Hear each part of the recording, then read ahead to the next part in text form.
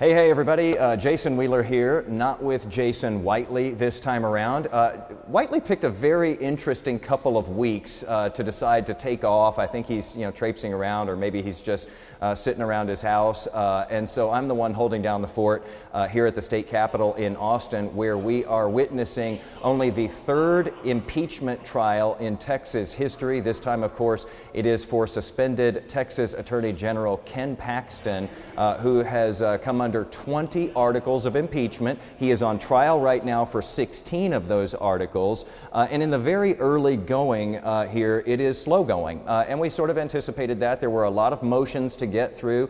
Mainly the suspended AG was asking the senators, who are the jurors in this case, to just toss out, dismiss all of these different articles of impeachment against him. And then he didn't get his way with that. And he also asked that they dismiss individual articles of impeachment against him, or that they exclude some of the evidence that has been presented in this case. In all cases there, though, those were roundly rejected by the jurors there, the senators, and instead they, by vast majorities, Republican and Democrat, said, no, we're going to go ahead and go through with this impeachment trial. And so it got underway. We've so far only heard from one witness, but we've also gotten the opening statements, and those always give you at least a little bit of the character of what you can expect going forward as we head through this trial. It's not a criminal trial, it's not a civil trial, it is a political trial, but an opening statement does set the tone. And I will say that I thought that the interesting thing was with these opening statements is that they paint very different pictures. It's almost like you're hearing about two totally different Ken Paxtons. And that's just both sides doing their best here to lay out the case as they see it. Interesting tactic here, or strategy, I guess. The prosecution has decided to limit its opening statement and save its time for other things as they go through the trial. They are under a lot of different time constraints. This isn't like a normal trial where you can sort of take as long as you need.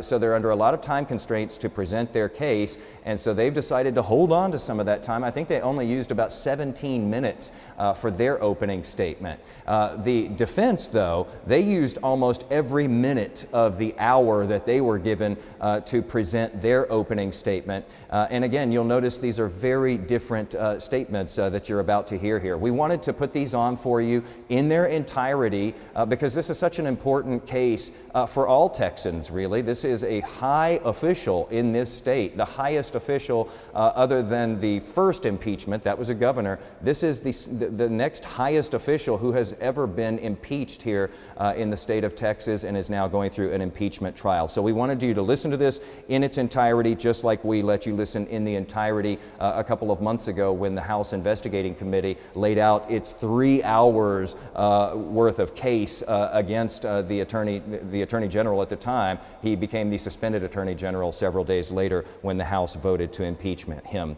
And so you're about to hear first from Andrew Murr. He is a Republican from Junction. He is the chairman of the House Board of Impeachment Managers. He is an attorney, and he is sitting on the prosecution side with other attorneys that they have brought in. You're going to hear from him first, presenting the prosecution's case. Then you're going to hear from the defense attorneys here. You'll hear from Tony Buzbee, who is from Houston, a well-known attorney there, well-known defense attorney. You'll also be hearing from Dan Cogdell. He will be the last one that you hear from.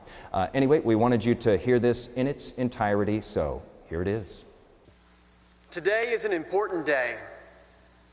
On this day in 1836, Sam Houston, whose Bible you used for your oaths today, was elected President of the Republic of Texas. Today is also an important day because we begin this impeachment trial.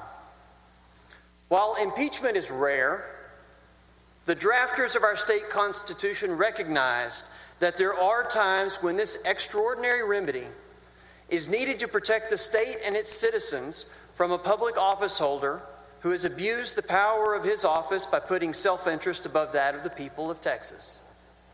The drafters concluded that this great deliberative body, the Texas Senate, is best positioned to determine when this remedy is appropriate.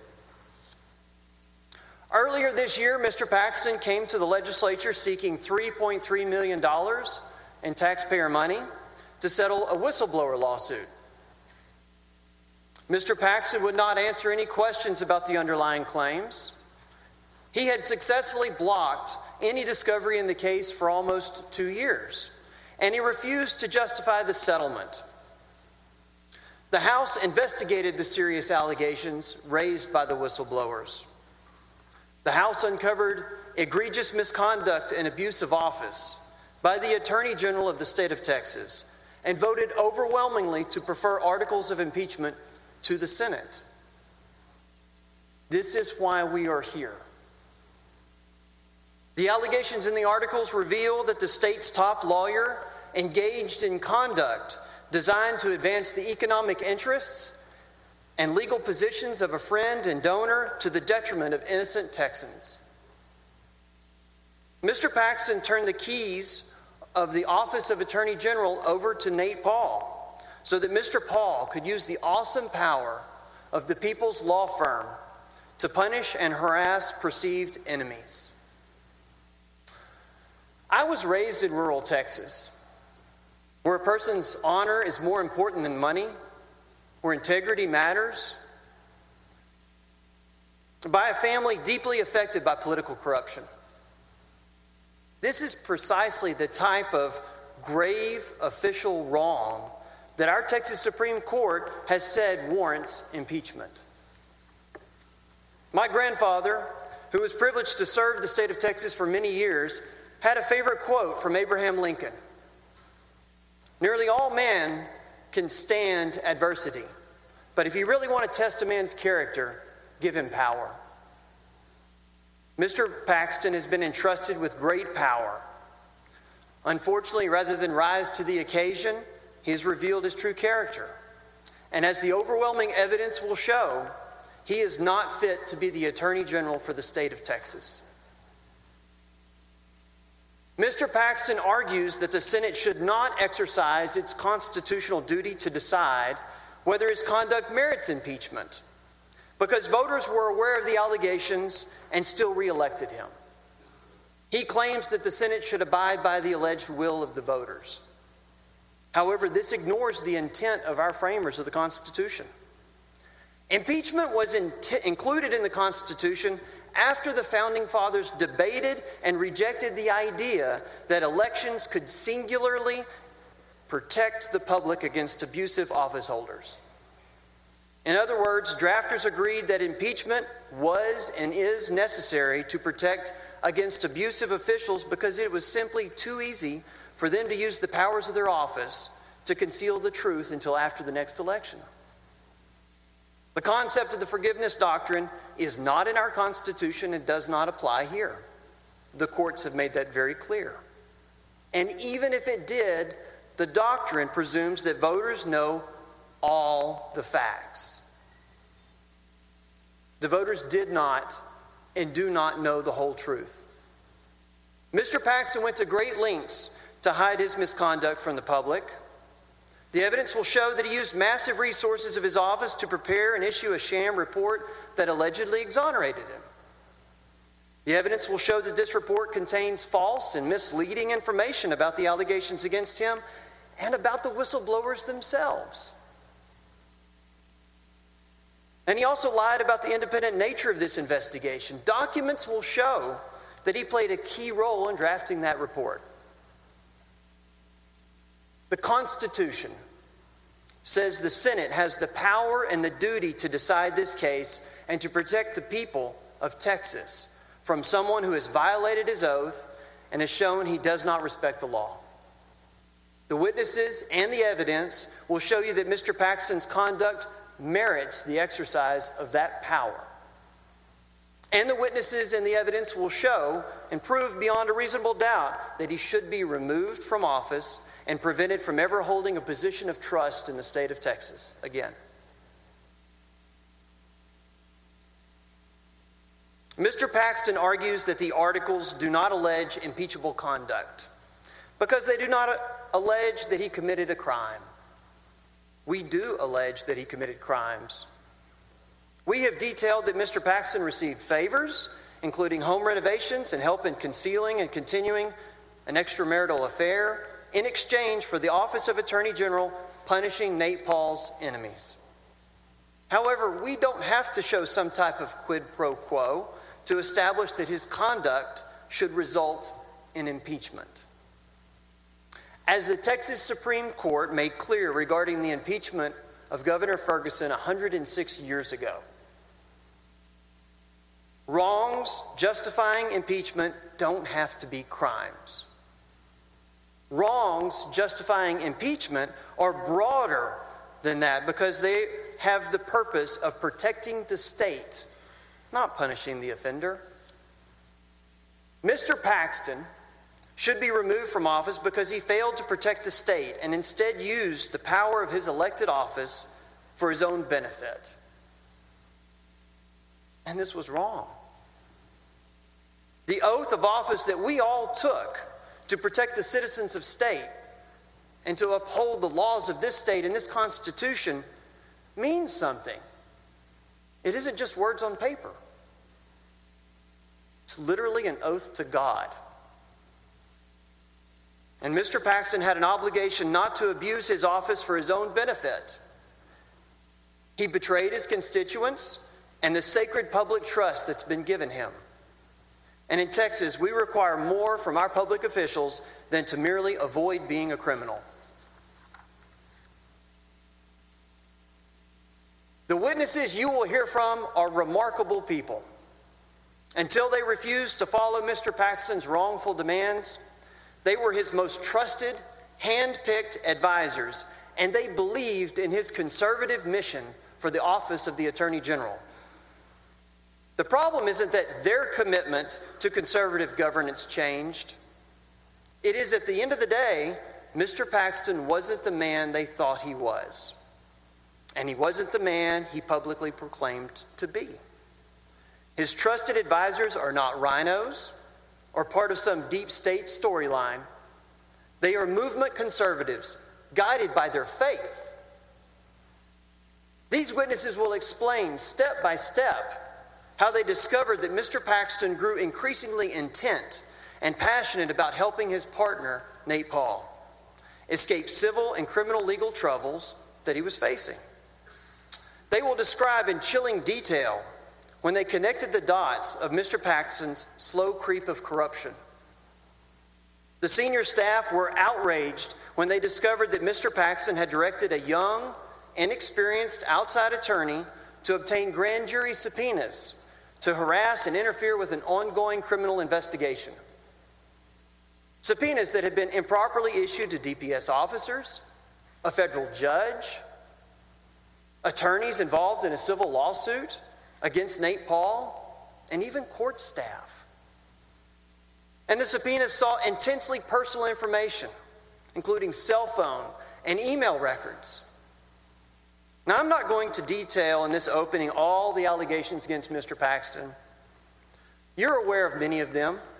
You sit as a unique jury, having known Mr. Paxton and familiar with some of the facts. But even a quick summary of some of the evidence that you're going to hear is shocking. One of Mr. Paxton's many acts of deceit involved a member of this chamber. At a time when the policy of the state was Texas is open for business during COVID, Mr. Paxton directed his staff to issue a legal opinion advising that statewide foreclosure sales not move forward. Mr. Paxton was adamant that the opinion, which came to be known as the midnight opinion, be issued before the end of the weekend, just in time for Nate Paul to use it to avoid a foreclosure sale the following Tuesday. This conduct benefited Nate Paul, and it harmed businesses and people impacted by foreclosure. Mr. Paxton also used the power of this office to harm a charity solely to benefit Nate Paul. The Office of the Attorney General is charged with the responsibility of intervening in lawsuits when it's necessary to assist a charitable organization. As you'll hear, the first and only charitable case Mr. Paxton took a personal interest in was the Mitty Foundation's lawsuit against Nate Paul's entities as an investor. The evidence will show that Mr. Paxton directed his office to intervene in the lawsuit, to stay the case, and allow the AG's office the opportunity to pressure this charity to accept a lowball settlement offer. This would have saved Nate Paul millions of dollars. The creep of corruption continued when Nate Paul wanted access to confidential investigation materials related to police raids on his home and businesses. In an attempt to learn what the police knew and how they knew it, Mr. Paul submitted multiple open records requests seeking the full police file. Even though no police file may be disclosed due to the well-established law enforcement exception, Mr. Paxton pressured his deputies to authorize the release of this information. Had he succeeded, Mr. Paxton would have created precedent allowing any person under criminal investigation, whether for a violent felony or a sex offense, to obtain confidential information about the investigations of their conduct. Mr. Paxton simply did not care that his request to release information to Nate Paul would have put police and victims across the state at risk. Unfortunately, the House investigation revealed that Mr. Paxton's relationship with Mr. Paul was far more extensive than even his closest advisors knew. Over the course of 3 months, Mr. Paxton personally met with Nate Paul more than 20 times. Many times, Mr. Paxton would ditch his security detail. And Nate Paul even set up a secret Uber account that allowed Mr. Paxton to secretly visit Nate Paul and others. To conceal his efforts, Mr. Paxton communicated in off-the-book ways, using burner phones, encrypted messaging apps, and secret email addresses. Mr. Paxton's brazen abuse of the Criminal Justice Division at the Office of Attorney General is finally what caused 8 of his senior staff to report him to the police. The question that haunts them and should frighten all of us is what would have happened if they had not reported him? How far would Mr. Paxton have gone in using the power of the Attorney General's office to harass and punish his and Nate Paul's perceived enemies and hurt innocent Texans? Mr. Paxton tries to defend his actions by isolating each event and claiming that standing alone they can't support impeachment. You cannot and should not view each act in a vacuum. The evidence will show that they are all connected. They're all connected by Mr. Paxton and his desire to deliver for his partner, Nate Paul. Mr. Paxton will also argue that the acts represent differences of opinion on policy or efforts to help a constituent. But the witnesses will explain to you that Mr. Paxton's actions have nothing to do with implementing conservative policy. And in fact, his efforts violated those very principles. Mr. Paxton's senior advisors were fully aware of the dire consequences of reporting him to law enforcement. They knew retribution would be swift and vicious. The choice they made to report him to the police was one of the hardest of their lives. But they will tell you that there really wasn't a choice at all. Sam Houston, who on this day in 1836 was elected president of a new and free republic, reminded Texans, do right and risk the consequences. Do right and risk the consequences. Doing the right thing is sometimes not easy. Sometimes we must do the right thing in the face of enormous pressure to remain silent. The witnesses felt this pressure. The House felt this pressure. And the Senate is feeling this pressure. It's unfair and it's wrong, But despite the forces that seek to intimidate the Senate, you have taken the first steps toward the truth by giving the people who did the right thing a chance to testify. Despite the attacks that they know will continue to come, the witnesses will do the right thing once more. And they will take this witness stand, and they will provide the clarity that the Senate needs and that the public deserves to find out what was really happening behind closed doors. As chair, I resolutely give this statement with the support of and on behalf of the Board of Managers and on behalf of the Texas House. You all provided us with an hour to make an opening statement, but we prefer to yield back the rest of that time to the most important folks that will show up in this room, the witnesses. The same witnesses that Mr. Paxton has been so desperate to discredit and intimidate and to silence. We are honored to be able to give them their day in this honored and rare court where we simply seek justice on behalf of the people of Texas. Thank you, Mr. President. May it please the court. I stand in this hallowed chamber in this historic proceeding on behalf of the duly elected Attorney General of the state of Texas. The prosecution and the press, and I'm sure here, will tell a whopping story. It's a tale full of sound and fury. It signifies nothing. And you may wonder why I say that. Because when we are done, I believe that no matter your party affiliation, and no matter where you stand now, you will conclude what I have concluded, that there is nothing to this. Ken Paxton gave nothing of significance to Nate Paul. Nate Paul received nothing of significance from Ken Paxton. This whole case is a whole lot of nothing. I make my living trying cases to Texas juries. Cases are supposed to be decided only upon the evidence. But I do wonder, are we really going to get a fair trial here? Have you already decided based on what is politically expedient or what's best for you personally? Or is it even possible to get a fair hearing? Especially after this case has been tried in the press, Ken Paxton has been convicted in the press based on ignorance, innuendo, and outright lies. So the question is, will you decide based only on the evidence? Because that's your oath. That's what you swore to do, no matter the consequences. And I urge you to do your duty and do it without fear.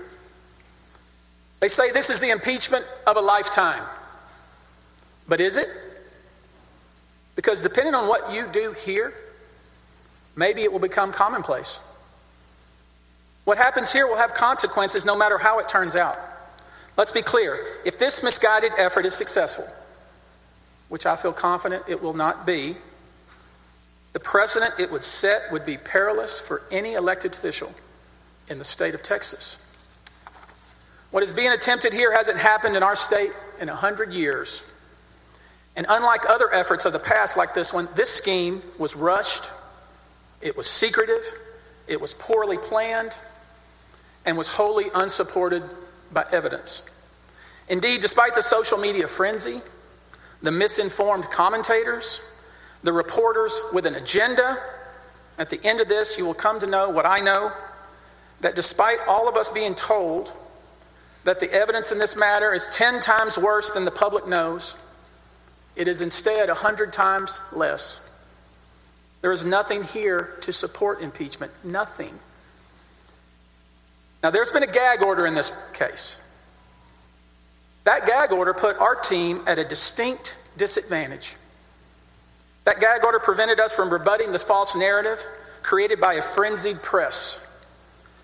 The gag order, of course, didn't stop those media members with agendas or those media outlets aligned with the House managers, and they were calling for Ken Paxton's head.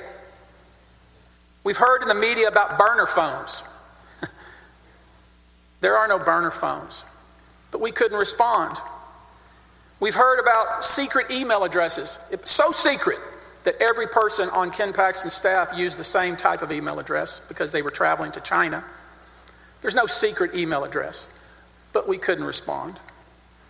We've heard about Uber rides for Ken Paxton in Vegas, Chicago, or to even nightclubs. Those are manufactured lies, but we couldn't respond. We've even heard from the press about cakes from H-E-B, stolen pens, pilfered sport coats, outright foolishness, but we couldn't respond. We heard about house renovations supposedly paid for by the manipulating boogeyman, Nate Paul. That never happened. Ken Paxton and Angela Paxton paid for their house renovations, and I'm going to show that absolutely 100%. They know it, but yet they still stood up here and repeated that lie. Let's talk a little bit about some background. In 2015, Ken Paxton ran against the anointed candidate for Attorney General Dan Branch. Branch represented Highland Park and the political elites. Dan Branch was the establishment candidate. Ken Paxton beat him soundly. Almost immediately after that win, Ken Paxton was on the receiving end of a clearly political indictment at the hands of rivals within his own party. That saga continues to this day with a pair of unelected special prosecutors nudging it forward year after year with the expectation and hope that someday they will get paid. Nevertheless, despite being indicted and despite a very public lawsuit that makes the exact same allegations that are being made here, Ken Paxton easily won his last primary, as he has in every election. In fact, Ken Paxton thumped the establishment candidate, who this last time happened to be a Bush. And it wasn't even close. Ken Paxton won 68% to 32% in the primary. Now think about that. General Paxton trounced the establishment candidate, a member of the Bush dynasty, and beat him badly. And incidentally, as an aside, did you realize that the day before the vote for this impeachment was had, that same Bush applied to renew his law license? Let's put this proceeding in context. Almost 30 million people live in the state of Texas. Texans chose at the voting booth who they wanted to be their attorney general, despite the same baseless allegations that are being made here. But because of what this House has done, only 30 people out of almost 30 million will decide whether Ken Paxton is allowed to serve in the office he was voted into. That's not how it's supposed to work. That's not democratic. What could be less democratic than 30 people deciding who serves as the Attorney General of Texas instead of the 4.2 million people who voted to put him there? Every election season we hear, your vote is your voice. It's important to go vote to be a good member of society. We hear about the sanctity of the right to vote. We hear that people fought and died for the right to vote. We hear every vote should count. Yet to get here, Texas House took away the votes of over 4 million Texans who voted for Ken Paxton, and they did it in only a 4-hour hearing. There is a right way for Texas voters to remove someone from office. It's called vote against them. Who the people want, who the people have voted for, should matter. Let me give you some names. George P. Bush, Eva Guzman, Louis Gohmert, Dan Branch, Barry Smitherman, Joe Jaworski, Rochelle Garza, Justin Nelson. Those are just some of the people that Texans decided they did not want to be their attorney general. The people chose General Paxton. Do their votes matter? People are watching. The will of those Texans should not be subverted. And people of Texas, let me say this. I am very happy that these proceedings are being live streamed. I think it is good that Texas voters can hear every bit of evidence or the complete lack of evidence that supports this from both sides. I'm sure that the more than 4.2 million people who voted for Ken Paxton will want to hear why. Will want to hear why 30 people are deciding his fate. And through all of this, we must not forget, Ken Paxton, for the last 8 years, has operated the most aggressive, effective litigation apparatus of any Attorney General's office in the country.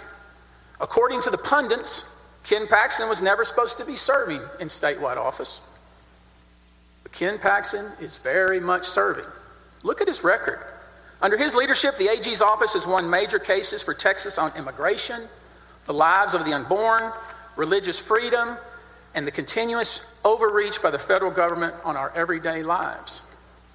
Under his direction, the AG's office has sued the Obama and Biden administrations more than any other AG office in the country. Even CNN has called Texas a legal graveyard for Biden's policies. And under his watch, and with his personal involvement, the Attorney General's office has recovered billions of dollars for Texas taxpayers, including $3 billion against Big Pharma as a result of the opioid crisis. It has been said, but I think it's worth repeating.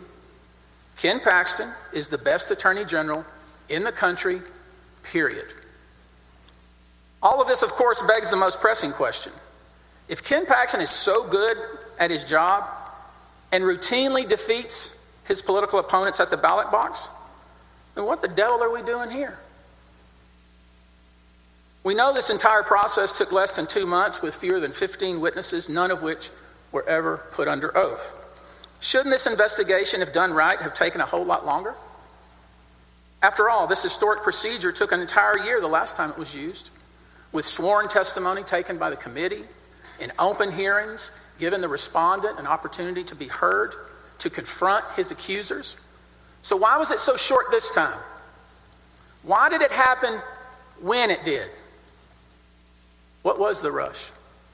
Because if they had taken their time and done it right, we wouldn't be here. We wouldn't hear about burner phones. We wouldn't hear about house renovations. We wouldn't hear about secret Uber rides. We wouldn't hear any of that foolishness because they would have delved into it and saw that it was all false. So why? I'll tell you why. On May 19th, 2023, Speaker Dade Phelan was so drunk while running House business, he could barely even hold the gavel. And that drunkenness was on video and was on the internet for the entire world to see. I'm sure you've seen the video as well. 4 days later, on May 23rd, Ken Paxton issued a statement and called for Dade Phelan to resign. In response, the committee hurriedly met the very next day, conducted a 4-hour hearing, and recommended impeachment the day after that.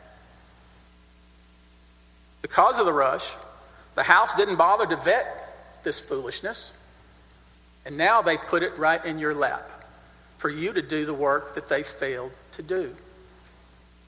This impeachment was the perfect marriage of a group of representatives fueled by a powerful lobbyist and led by a drunken speaker seeking political vengeance. It was also a result of a group of uninformed civil litigants and their attorneys who were motivated by money. The House's General Investigating Committee proceeded in a rush, in secret, so secret, in fact, that the only people who could have testified and brought actual evidence and exonerated Ken Paxton were not even called.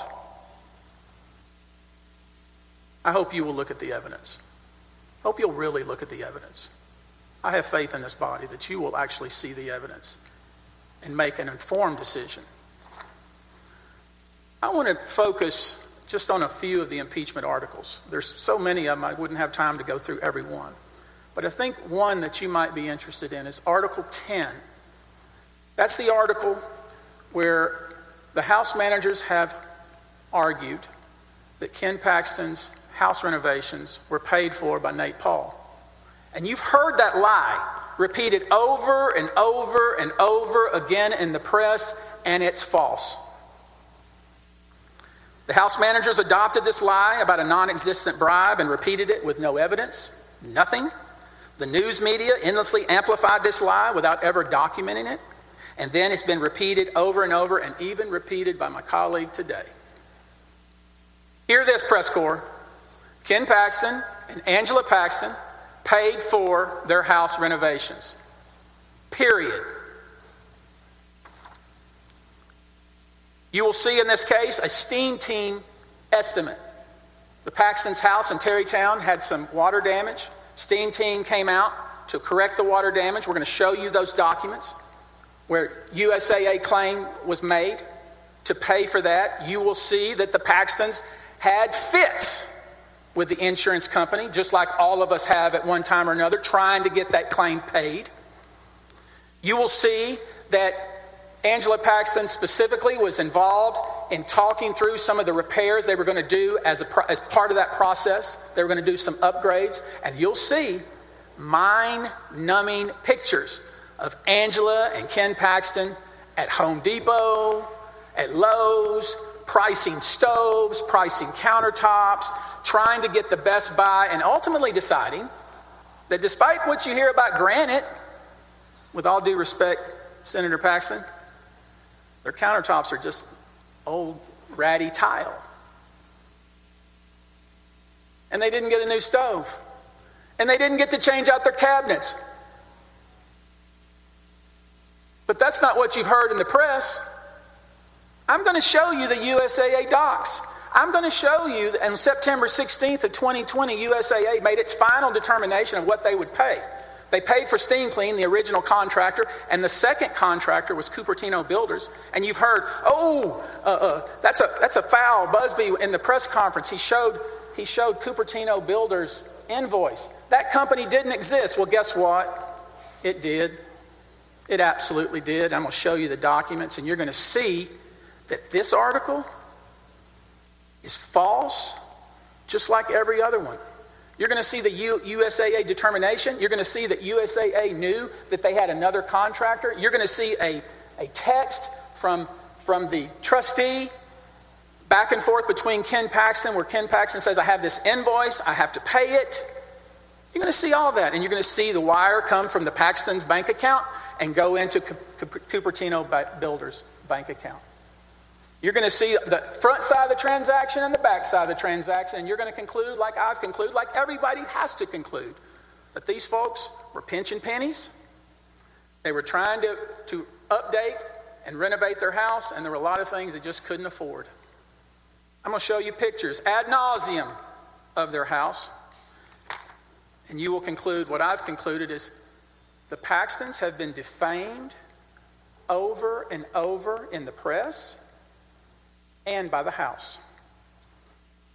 Now, the second so-called bribe, Nate Paul, the boogeyman Nate Paul gave Ken Paxton $25,000.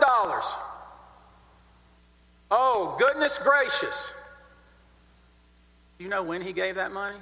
October 2018. Years before any of these allegations ever existed. Years before any of the acts allegedly that occurred ever occurred. Think about their theory.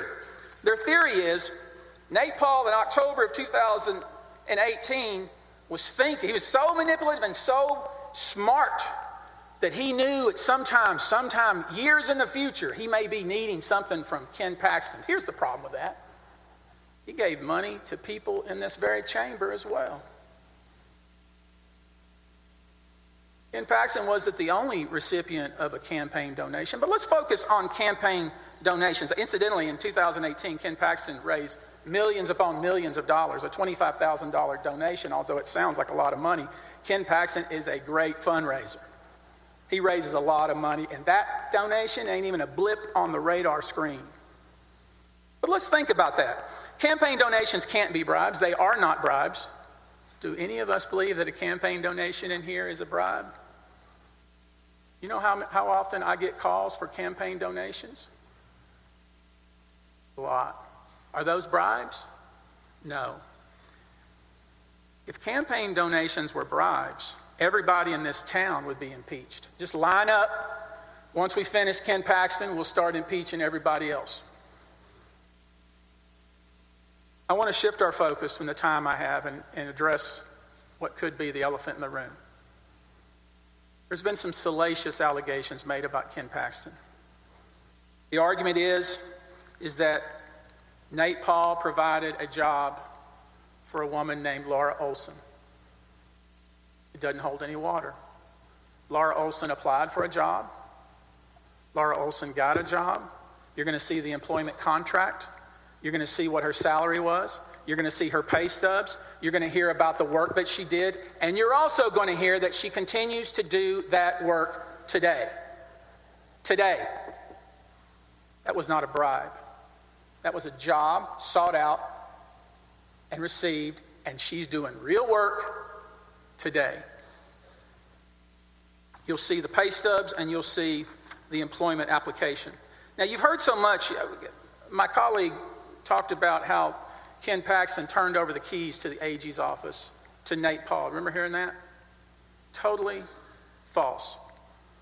One of the things you're going to see in this case is that Ken Paxton got nothing from Nate Paul, and Nate Paul got nothing from Ken Paxton. Let's look at what Nate Paul got from the AG's office.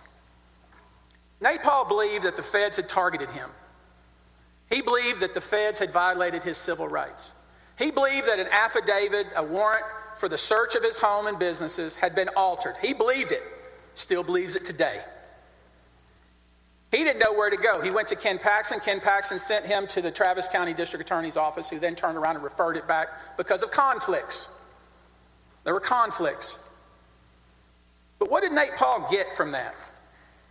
No bankruptcies were averted. No foreclosures were stopped. No FBI agents were indicted. No FBI agents had to respond to any subpoena. Nothing. Nate Paul got nothing. If that was an attempted bribe, that was the least effective one in the history of the United States. You're going to see Nate Paul got nothing. In fact, you will also see email after email after email of Nate Paul and his lawyers sending letters to the AG's office, madder than a hornet's nest. You're not doing your job. You're not doing your job. You're not doing what you're supposed to do. We're going to sue the AG's office. Does that sound like somebody who has the keys to the AG's office? It sounds like somebody who might be a little entitled and thinks that public officials should jump when he says jump, maybe jump and hope he jumps high enough. But one thing is clear, Nate Paul got nothing, and he was very unhappy about it. He did not think the AG's office was doing its job, and he sent email after email, letter after letter, culminating in a letter where he threatened a lawsuit against the AG's office. You never saw those emails, did you? You never saw those letters, did you? You never even heard about them. The press knows about them. They didn't report that, did they?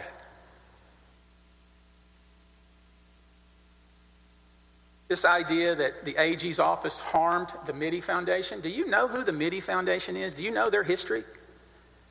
Do you know who the first AG was that had issue with the Mitty Foundation? Greg Abbott. Greg Abbott sued the Mitty Foundation for all kinds of foolishness. They had one person indicted. They had another person who allegedly beat their wife and child. There was like a lot of turnover. And in this particular instance, you will see why the AG's office decided to intervene. There's a memo that lays out the tortured history of the Mitty Foundation and the decision-making matrix. And every single person in the chain of command signed off, including these so-called whistleblowers, to intervene in the Mitty Foundation case. Not to protect charity. See, this is the misconception. The AG's office is not there to protect charities, as has been alleged. The AG's office is there to protect the public's interest in charity. In other words, those are donated funds, and the charity better take care of its P's and Q's. And the Mitty Foundation was not. And Nate Paul was so mad that the AG's office wasn't doing more. The AG's office intervened. The intervention lasted 3 months, and the AG's office dropped the case once they saw what was going on. And remember this, you'll see the memo where not only did the entire chain of command decide to intervene in the Mitty Foundation litigation, but also decided to open an investigation of the Mitty Foundation. Have you heard that in the press? This is what we're up against. We are trying a case not here in front of you, honorable members. We're trying a case where we're getting prosecuted in the press. And so here we are, the baseless allegations thrown at us, shotgun approach, throw it against the wall, see what will stick, and make them respond. That's what this is. That's what this is, and that's what it has been. There's a reason my colleague did not go through any facts to support this, because there are no facts to support this. And let's also talk briefly about this so-called midnight opinion. Again, utter foolishness. Did you know on the very day that the informal guidance was issued, they issued another one the very same time frame? Like the very same day? You want to know how many foreclosures were stopped by the informal guidance? 0. They didn't report that either, did they? And you didn't hear that either, did you? Many of these articles I would respectfully suggest, if you look at what's alleged and you look at the evidence, you'll dismiss it out of hand. This is a good one. They claim that this was an AG's opinion, this so-called midnight opinion. On the very face of the document, it says this is informal guidance. It's not a 402 legal opinion. That should have been the reason that should have been dismissed. But we will show that to you. We will prove that to you, and that article should be disposed of in short work. Now, finally, let me talk about these ex-employees.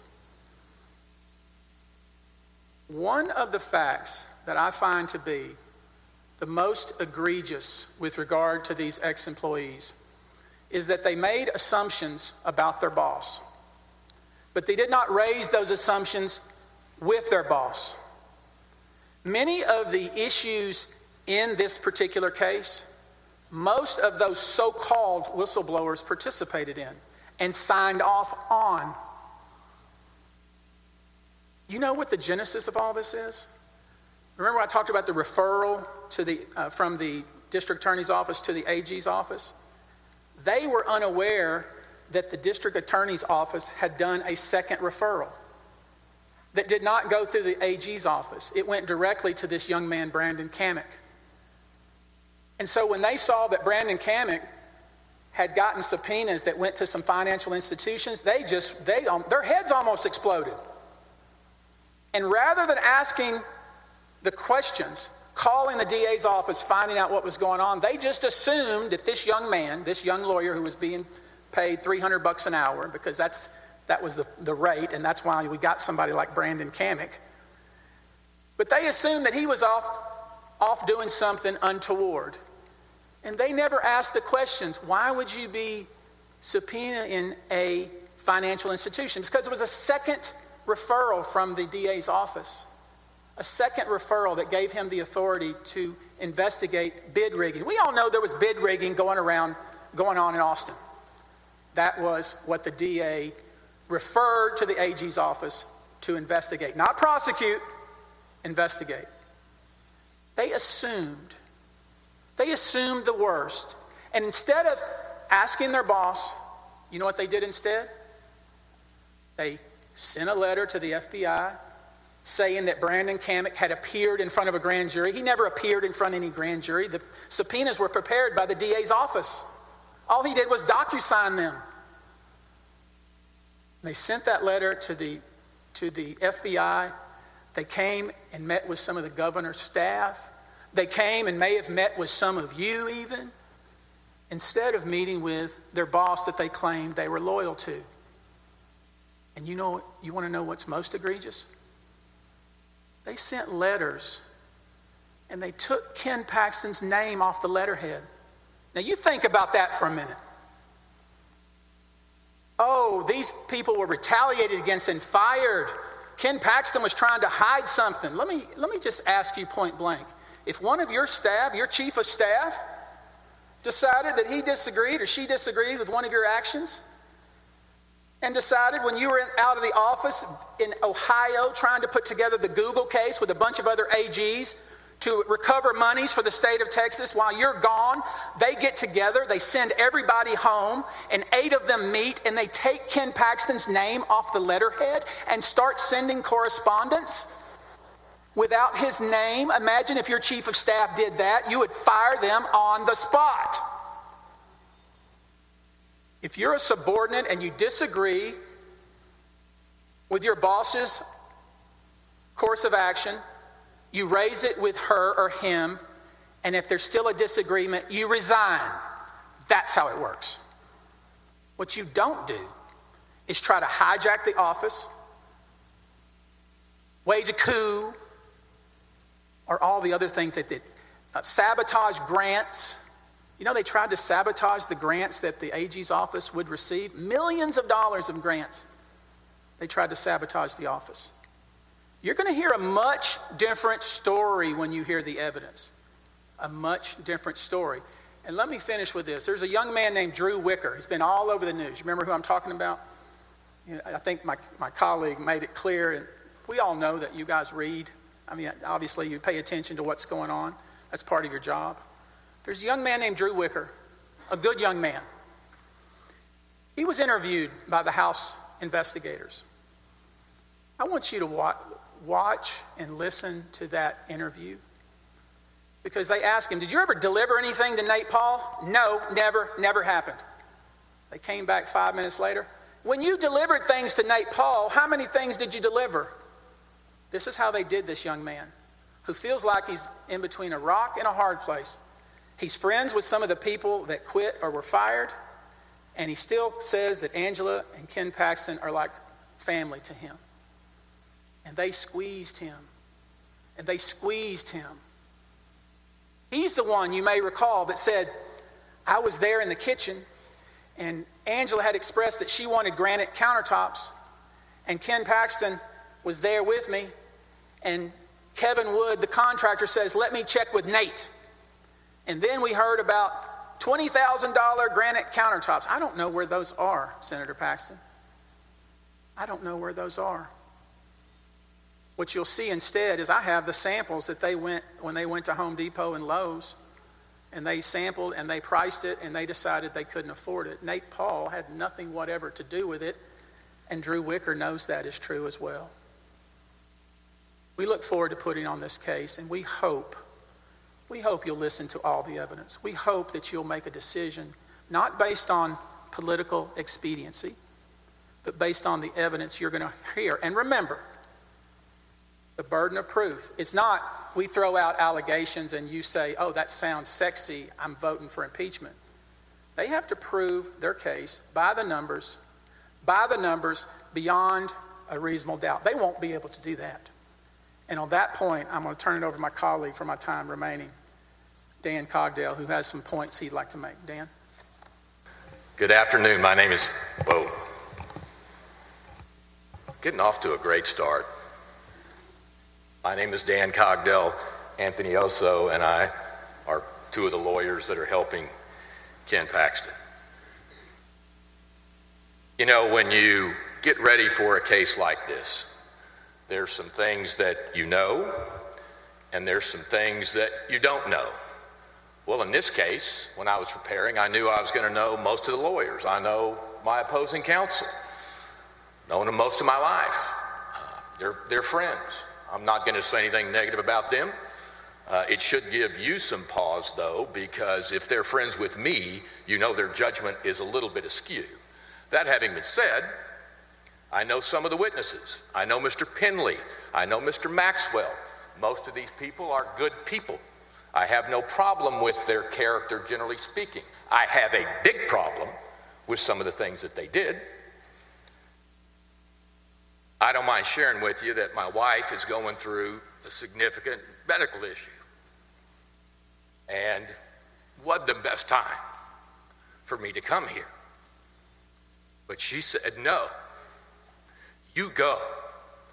This is bigger than me. This is bigger than you. And this is bigger than Ken Paxton. No offense, Ken. She's not your biggest fan. But what she meant by that is we are living on the wet end of democracy right now. Is it up to the voters, or is it up to politicians to see who stays in office? Your decision is much bigger than Ken Paxton. Your decision is literally about democracy in this state. I appreciate Mr. Murr's comments. I also appreciate the focus on the bigger picture and what's happening in here. One of the things that's intimidating, even I've been doing this for a long time, 42 years. Sometimes I don't recognize that dude in the mirror when I walk in the mornings. But I wondered to myself, how do I begin a case like this? This is a case of enormous consequences. I wanted the press. I wanted the sound bites. I wanted the cute things, right? As a side note, this may be one moment I get to relish because I'm not automatically the biggest ego of the lawyers involved. Not automatically. I have some competition. The significance of this case is titanic, as I mentioned. And I wondered, what am I going to do? What am I going to say? Oh my God, I need the hook. I need the line. I need the pop. And it occurred to me, I don't need that. It occurred to me that I have the truth.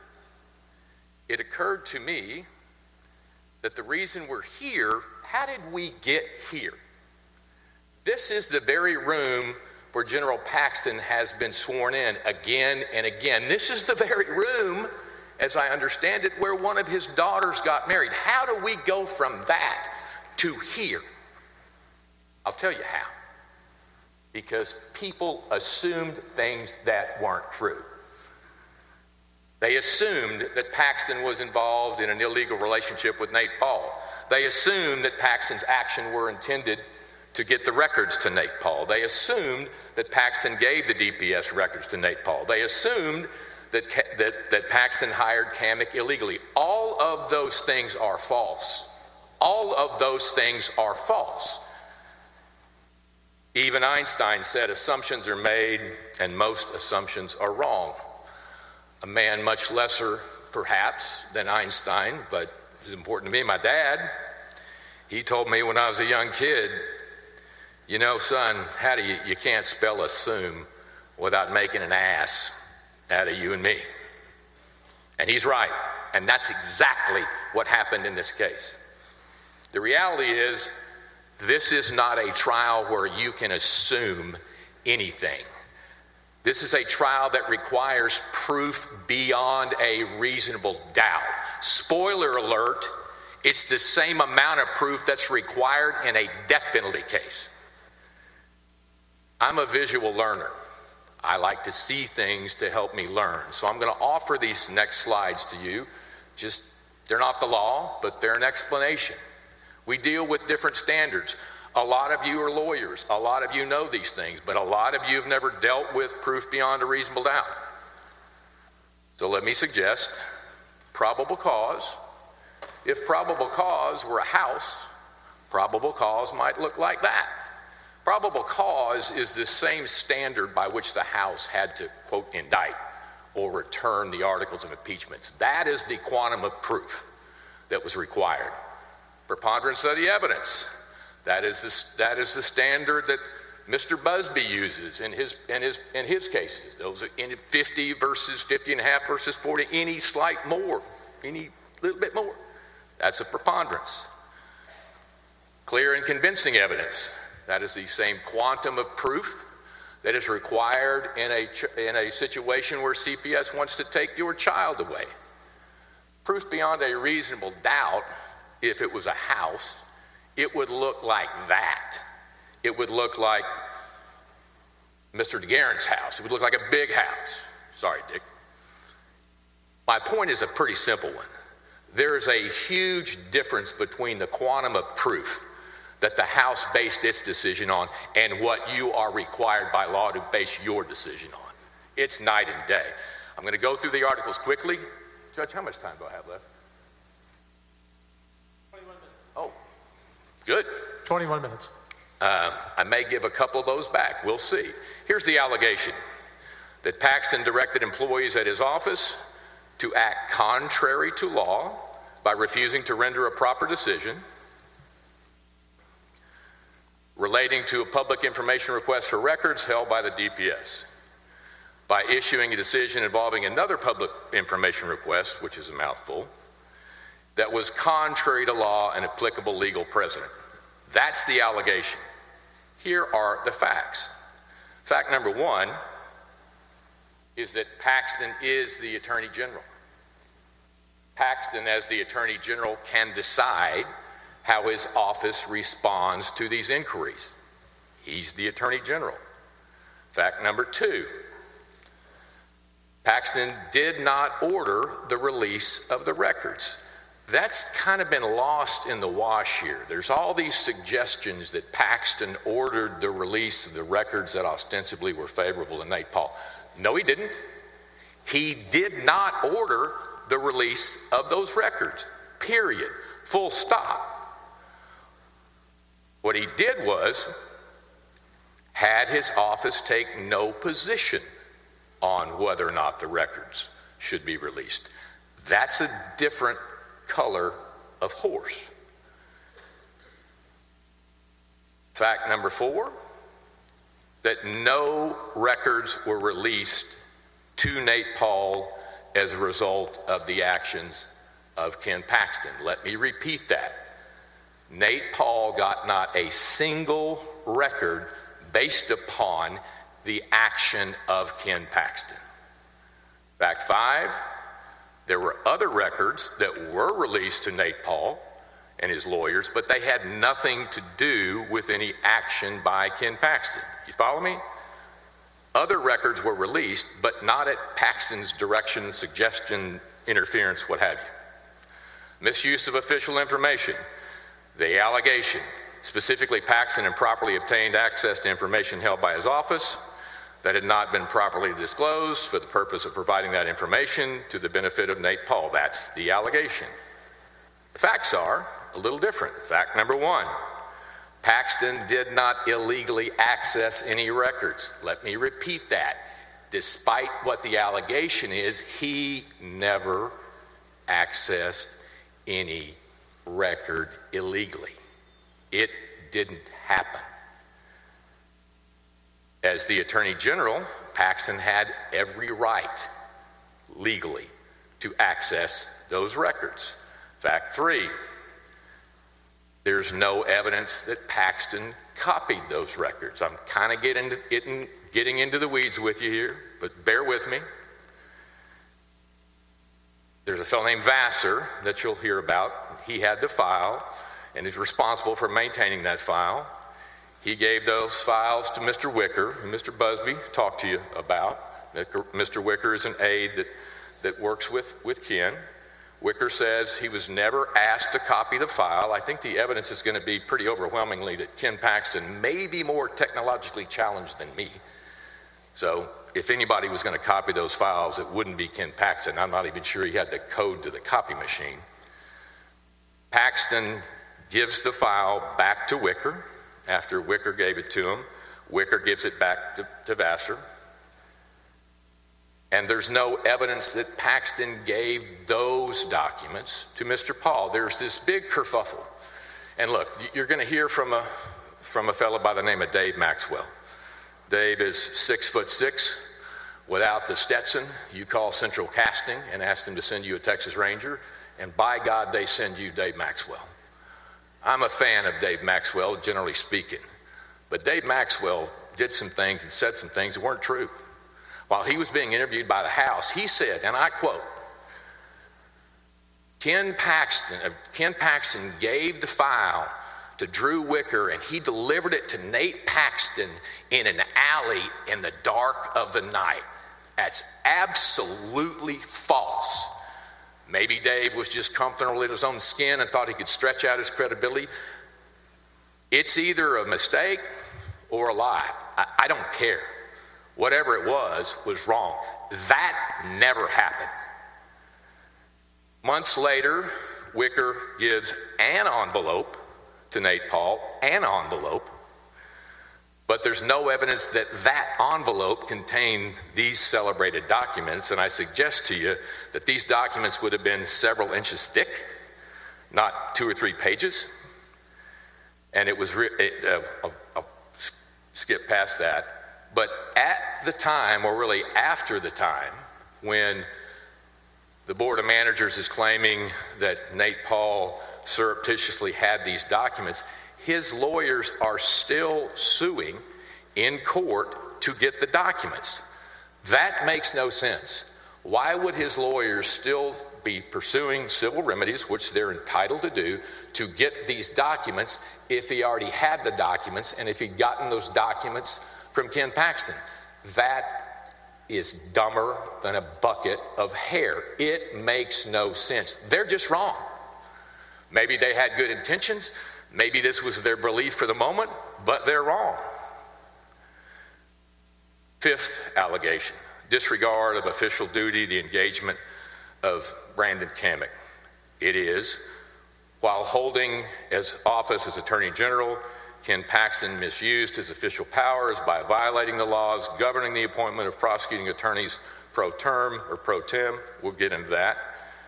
And Paxton engaged Brandon Kamek, a licensed attorney, to conduct an investigation into a baseless complaint. That's the allegation,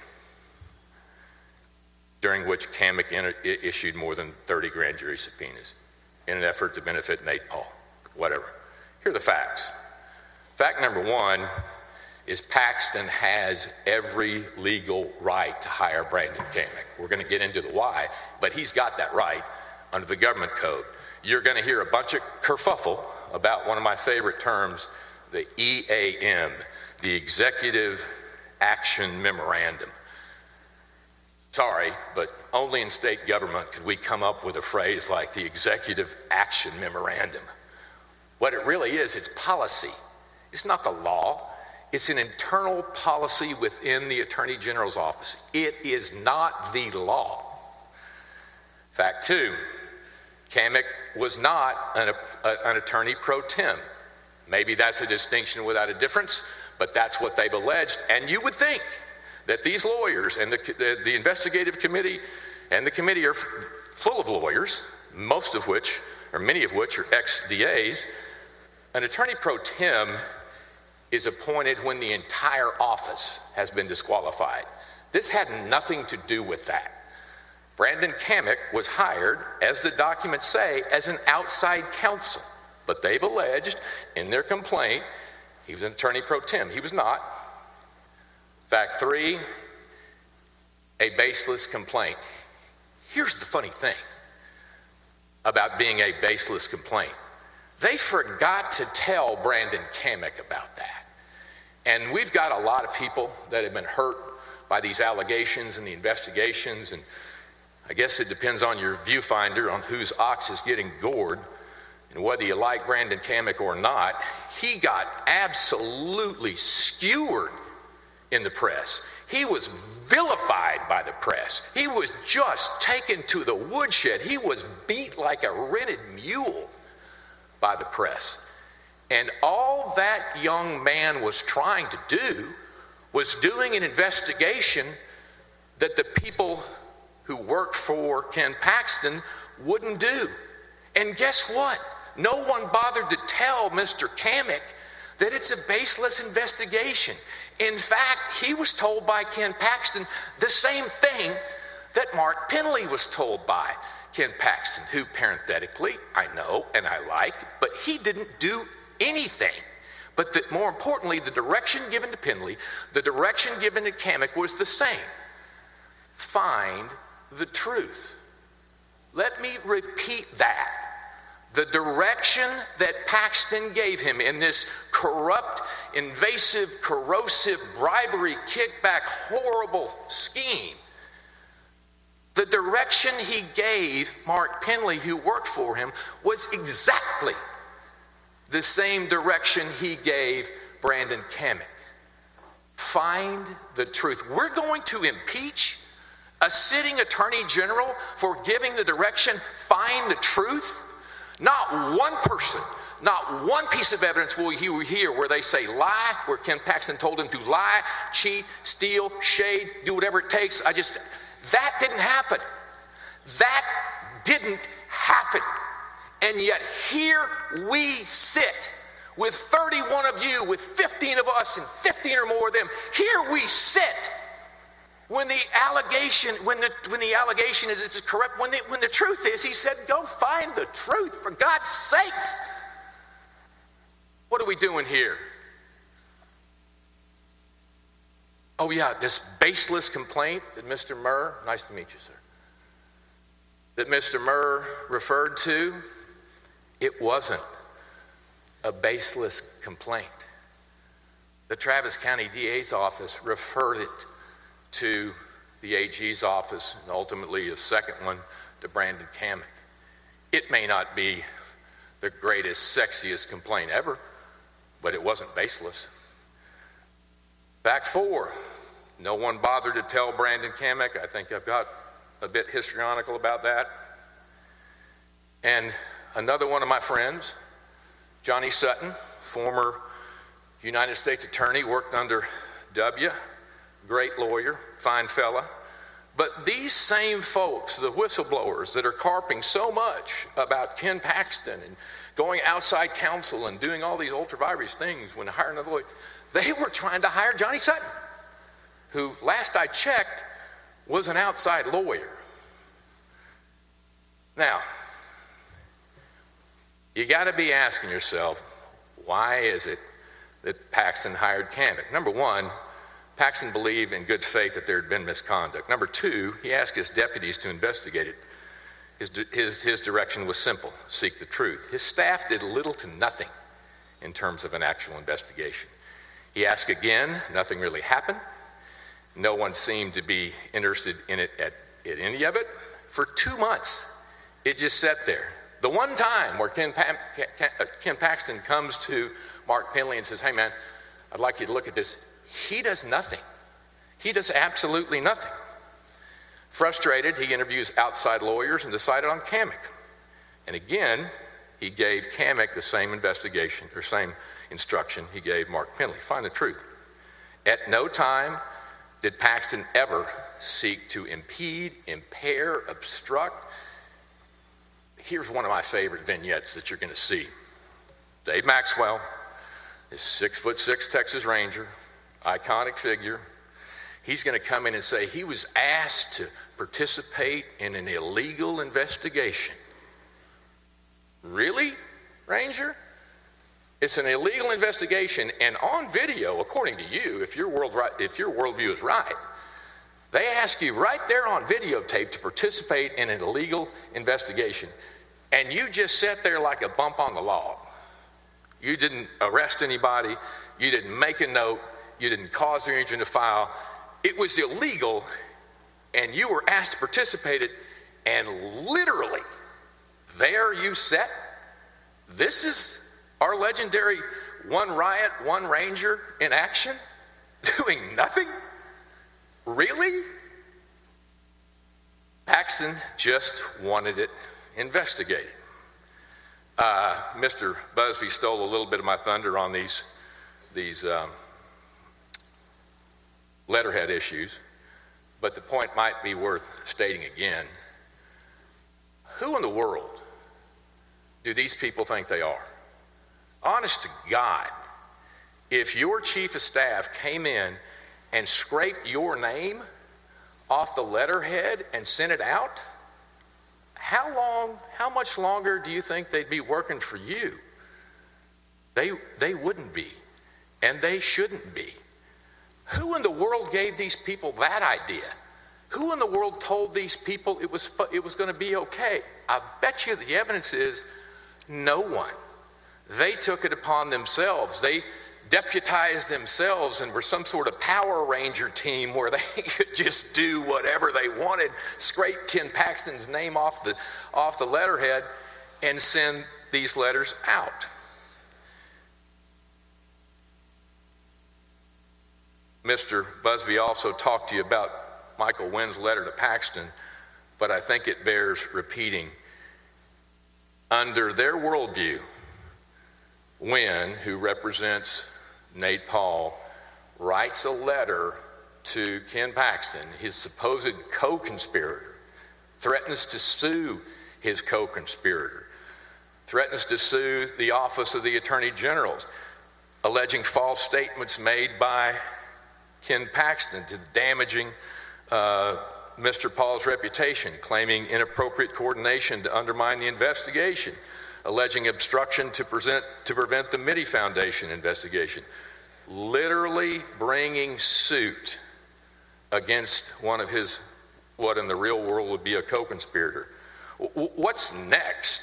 A hired hitman suing for breach of contract when he doesn't get paid for the kill? Are you kidding me? This makes absolutely no sense.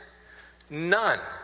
And the reason it makes no sense is because there was no illegal relationship between Paxton and Paul. Look, I get it. I understand why there's some eye rolls about Paxton doing things that most of you would think, I don't know about that.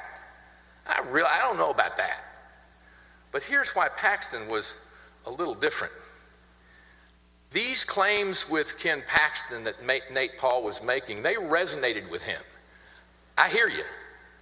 They very well may not have resonated with you, but I'll suggest to you, luckily, you haven't gone through what Ken Paxton has gone through for the last 8 years. Let me repeat that, 8 years. How do I know 8 years? Because I have been by his side on that Texas state securities fraud case.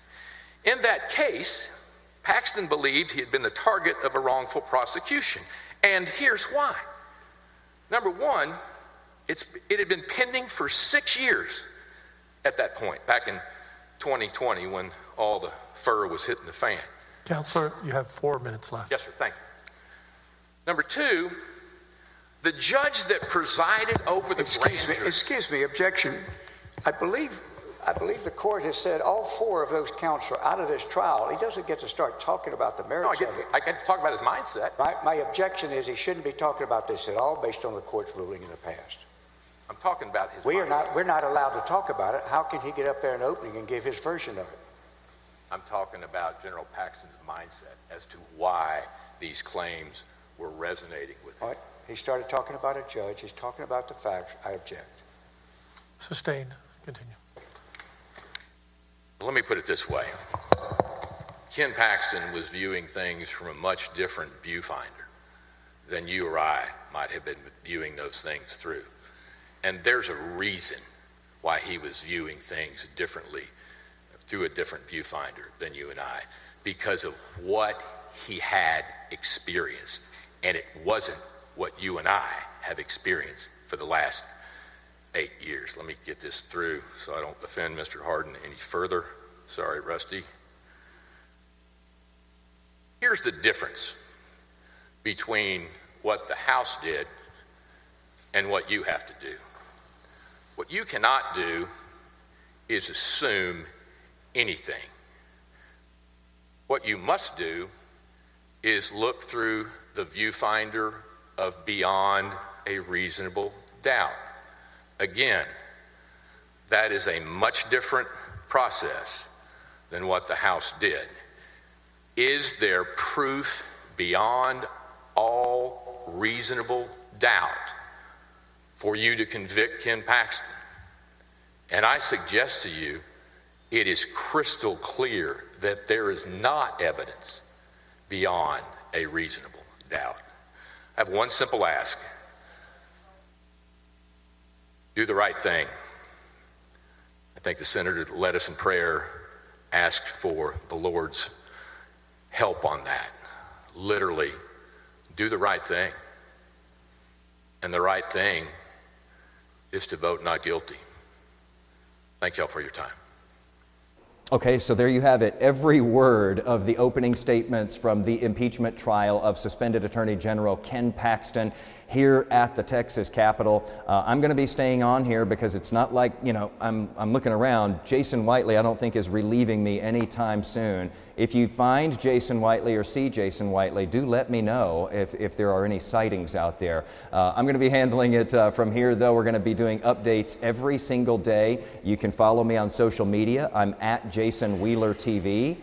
He's at Jason Whiteley, by the way, if you want to hit him up too and find out what he's up to these days. Also, we're going to be having some special episodes of Yolitics live from here in Austin, because this is all anyone is talking about in the political world here in Texas right now. So look for those extra episodes of Yolitics coming your way as we head through these next couple of weeks. Hope you got something out of listening to this, and we will talk again next time.